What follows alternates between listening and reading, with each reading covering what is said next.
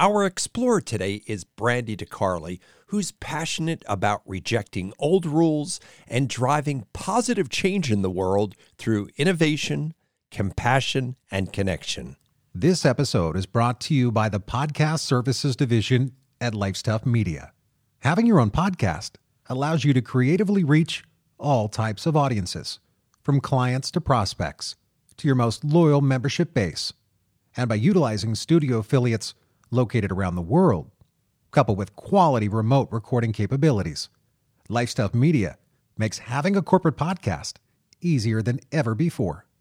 Contact us for a no-obligation consultation at info@lifestuff.com or visit lifestuff.com to learn more.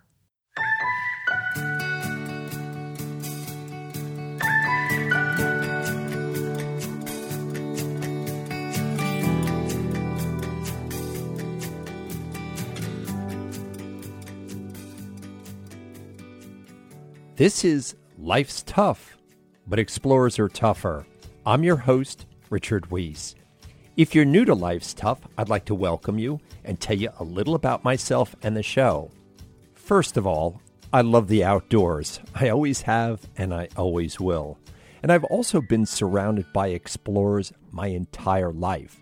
My father, Richard Weiss Sr., was the first man to solo the Pacific Ocean in an airplane. The New York Times called him the Lone Eagle of the Pacific. Some of my fondest memories were standing out on our lawn underneath the stars with my father telling me how explorers use the stars to navigate. I guess we talked about a few other things as well. And speaking of talking, I host a television show called Born to Explore. It's on PBS stations around the country, so please check it out. And finally, I've been president of the world-famous Explorers Club.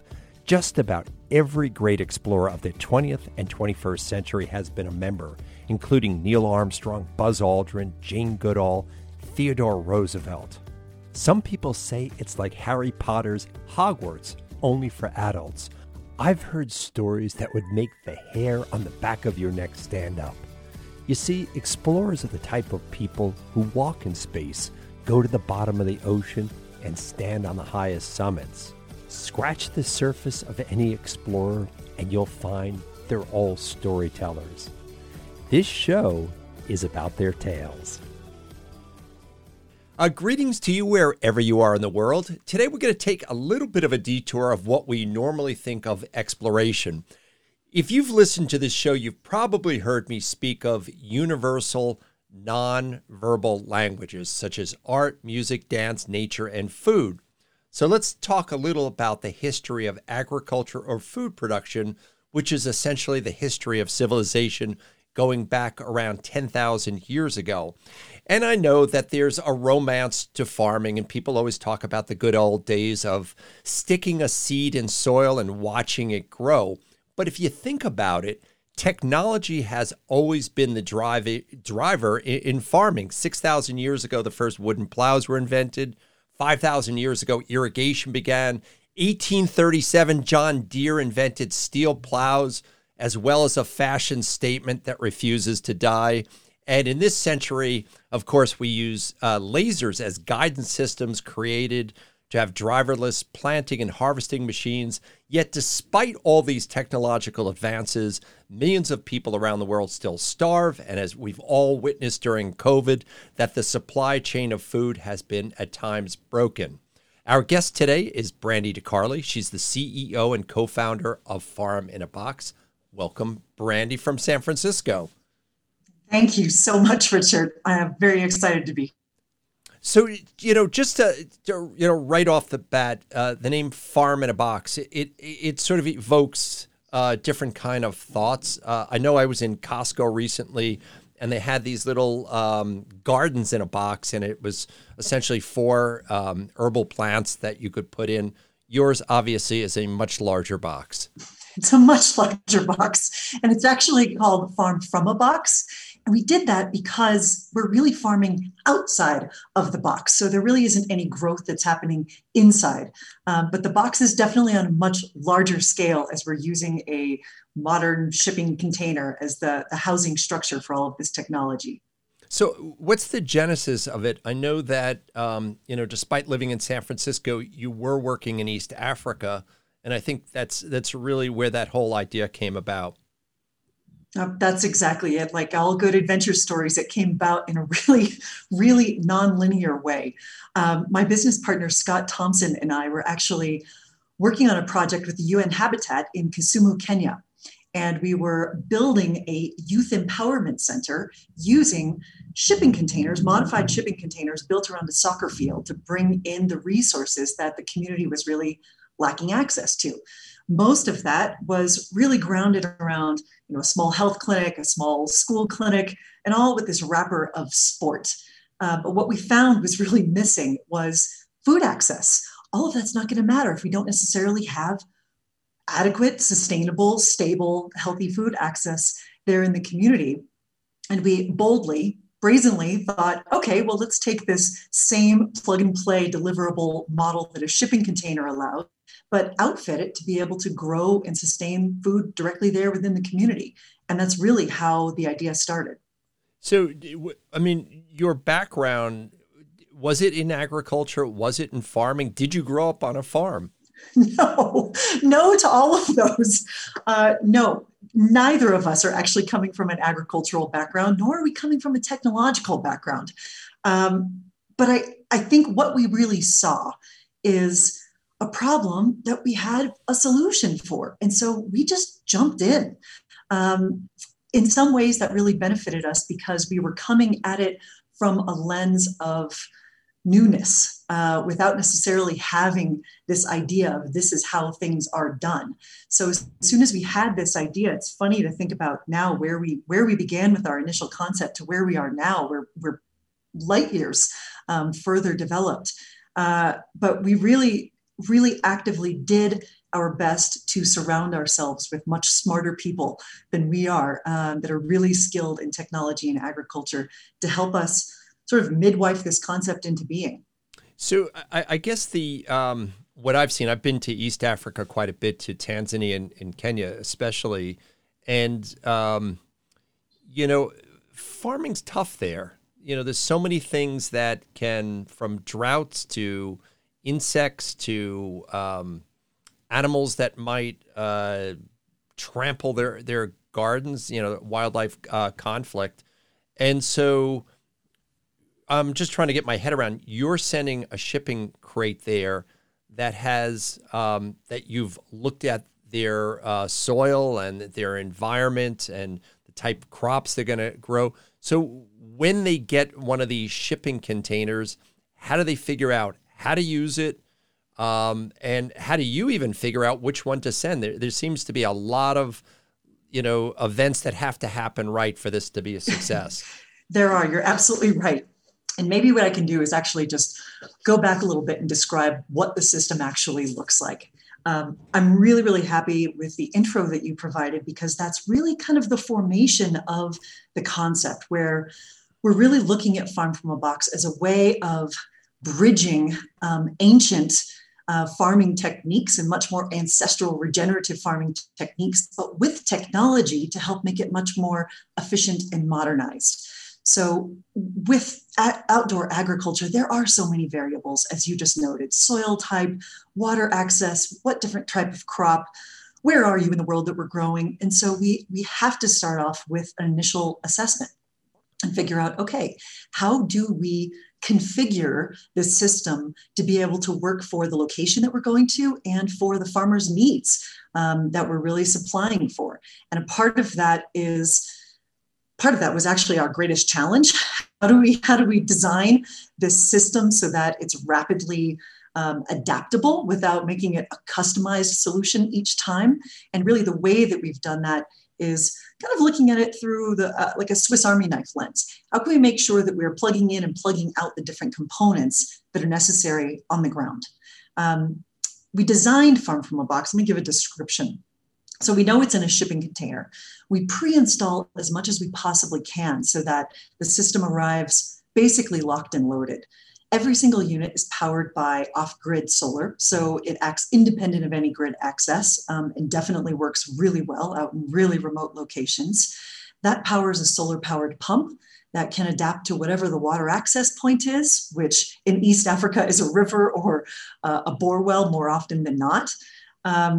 We also have drip irrigation to be able to really sustain the crop throughout the entire year and really extend the growing season while also conserving water resources. We have an internal solar-powered cold storage unit so that we can really help mitigate crop loss that happens in field, which is upwards of 60%. We also have Wi-Fi in there and a whole data package to be able to really give us the eyes and ears on the ground to help with training as well. So that's really what the system looks like. And once we tailor it to the location, we go on site and deploy it and train the community on how to utilize and maintain the technology and really incorporate regenerative farm practices as well. I mean, that was going to be a big question of mine. You know, say you go into Arusha, Tanzania, that's, outside the slopes of Kilimanjaro, they speak Swahili, Jambo, Habari Yako, and you say Mzuri Sana. And then it would seem that the actual technology in many cases is well beyond their technological knowledge to deploy. So how is it that you're able to maintain sort of that the parts are still working, the communication? Are you able to access from, headquarters in San Francisco how that system is up and running? Well, Asante Sana, Richard, good question. So one, we believe it's very, very, very important to make sure that we are training and giving access to technology. And we really target women because there's a huge gap in women being able to really get this training and technology, especially in a lot of these underdeveloped areas. So step one, since we are not fluent in all of the different languages in the world, we make local partnerships for each one of these projects. And we really try to localize it as much as humanly possible. I'll give the example, since we're speaking of Tanzania, we did a project in partnership with the World Food Program in Kigoma. And for that project, we actually set up a local manufacturing hub directly in Dar es Salaam because we want to make sure that, again, we're localizing the solution, we're contributing to local jobs. And in terms of maintenance, the system is really built from local parts as well. And they're not something that is so specialized that it's being shipped in from Montreal or, Italy or whatever it so happens to be. So we constructed the unit directly there in Tanzania, shipped it out to Kigoma. And you're absolutely right. I mean, we're working in the host community of one of the largest refugee settlements in Tanzania out in Nyarugusu. And this community has never seen technology like what we're bringing in. And we really just took the time to unfold the system with them, explain everything every step of the way. And when we go through the training, we just show them, this is how it works. This is how you maintain it. This is how troubleshooting. And once we actually leave and go back to San Francisco, this is where the data system comes in. And so this is the importance of being able to modernize the technology that we're bringing into areas as well, so that there's that overarching support system. The perfect example is there was one time the farmers of this particular farm had WhatsApped us in a panic saying, the pump stopped working. And we're like, well, it's a Grundfos pump. It's the workhorse of pumps globally. Yeah. And somebody's uncle from a nearby village was about to come dissect the pump. And we're like, no, don't touch the pump. So from San Francisco on our data platform, we were able to see that the water flow had significantly decreased on the other side of the water filter. And because we were pumping from a river that was downstream of the refugee settlement, the seasonality of the flow just had a lot of silt in it. So the water filter needed to be flushed. So again, that's where the data system was able to really come in and ensure that the system is operating the way that it needs to, but provided those security bumpers in terms of ongoing training for the community as well. I mean, I wish I got that kind of technological support. Whenever I call, some 800 number, you're patched off, and after you've given your name and all that other stuff, it's like, forget it. So how many of these have you deployed around the world? We have 5 now, and we're about to scale out on a very big level. Really accelerated by COVID, we saw the challenges of broken supply chains globally. So we ended up coming up with a new approach. And we knew that by having this deliverable, clean tech powered independent infrastructure for localized food production, we could help solve that challenge. So what we're doing now, we have a number of really large scale projects coming up in Uganda, Liberia now is a new area that we're getting into outside of East Africa. We're starting to get into Kenya and also the US Virgin Islands, where we're deploying these systems sort of like a string of pearls so that we can activate a whole new agricultural supply chain, all with this clean tech powered system to be able to really increase local growth and stabilize it at a local level. It seems like a lot of these places, and, I've been to absolutely every one of those places you've mentioned. And I know that the units that I've seen are not only aesthetically attractive, but I have to imagine well beyond any, financial commitment, someone from those villages. So who are you partnering with and how are you making it cost efficient?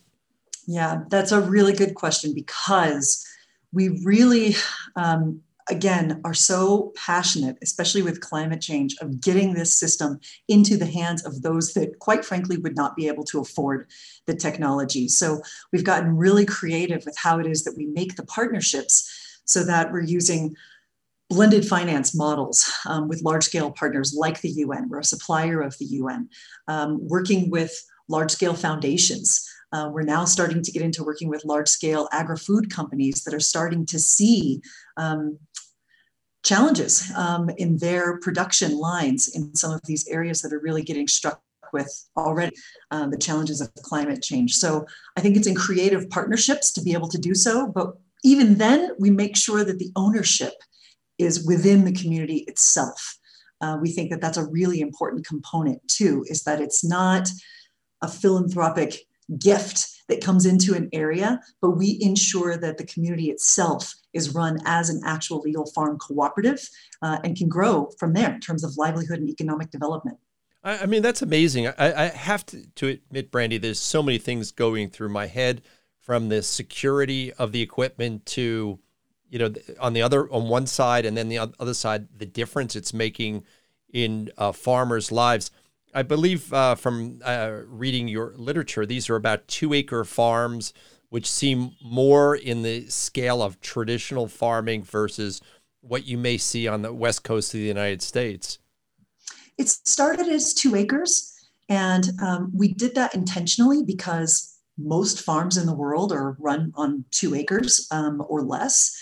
And so we started from that position. But now what we have found by doing these different projects, especially working through the cooperative model, we've really scaled that out because we really want the farmers to be able to grow more for both income and consumption. So we now have 2 different models, the traditional 20-foot model that serves anywhere between 2 to about 4 acres of land, depending on the crop. We're completely crop agnostic, so we can support anything. We now have a 40-foot model that can scale out to 10 acres of irrigated, thirsty vegetable crops, and 30 acres beyond that if we're including grains and such as well. So we can now go anywhere between that 2 to 30 acre mark, which really gives a lot of flexibility with the farms that we're serving. Brandy, you mentioned that you do not come from an agriculture or necessarily even a technology thing. So, kudos to you, however you've been able to figure it out with your partner, Scott. But there's got to be a bit of a personal journey, too, because there's one thing looking at a map of Tanzania, and there's another thing, and I've been there when people have literally put in PVC piping and turned on a faucet, and what a difference that makes. So, what's been the personal journey on this project, from the idea I have to the lows of trying it to get it done to success? Oh boy, that has been probably the greatest adventure. That has been the greatest adventure because very, very similar to the hero's journey.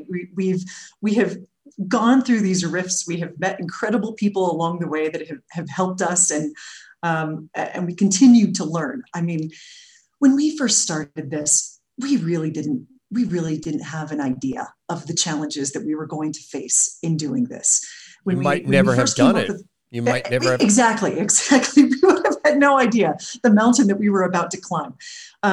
Going back to when we had the first concept and when the seed was planted through that project in Kenya, the seed was planted, but we didn't actually dive into building Farm from a Box yet.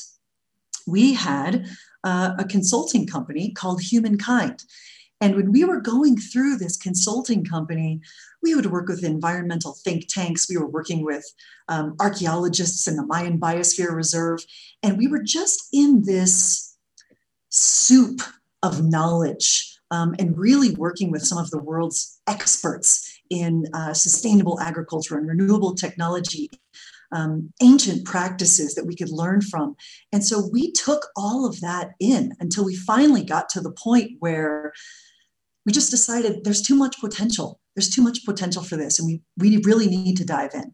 From that point on, we sort of closed our consulting company, dove in full time into Farm from a Box, and that's when the real adventures started happening.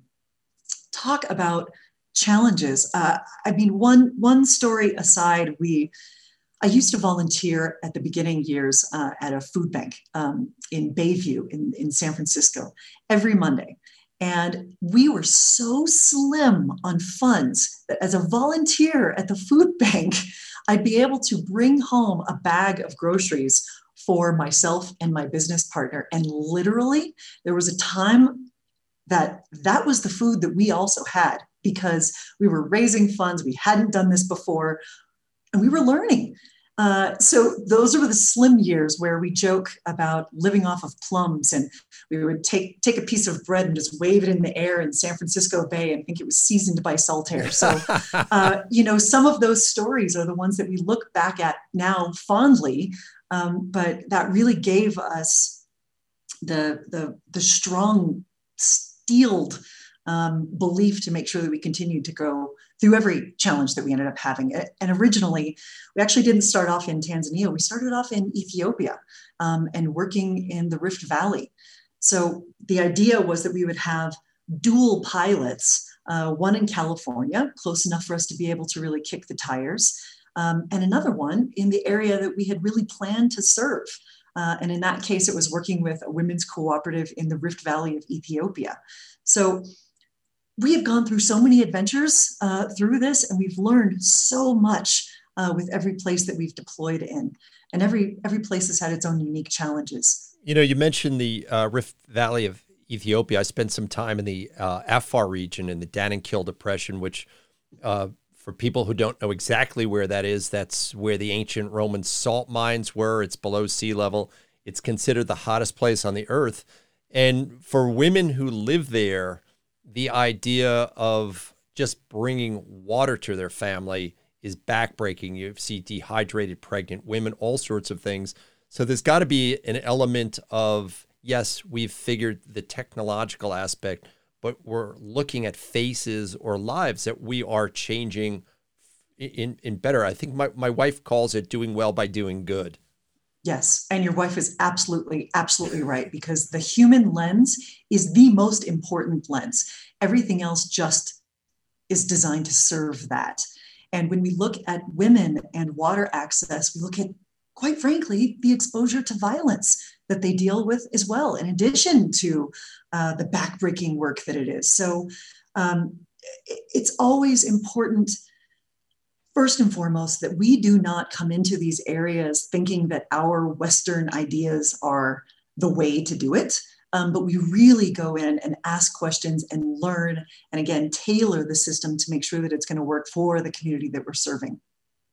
Yeah, I think that's a very good way to go. And I also want to tell the audience how you and I met. You and Scott have received an award. It's called the Explorers Club 50, and the slogan is 50 people who are changing the world that the world needs to know about. And I'm not sure when you started this whole project that you would think of yourself as an explorer.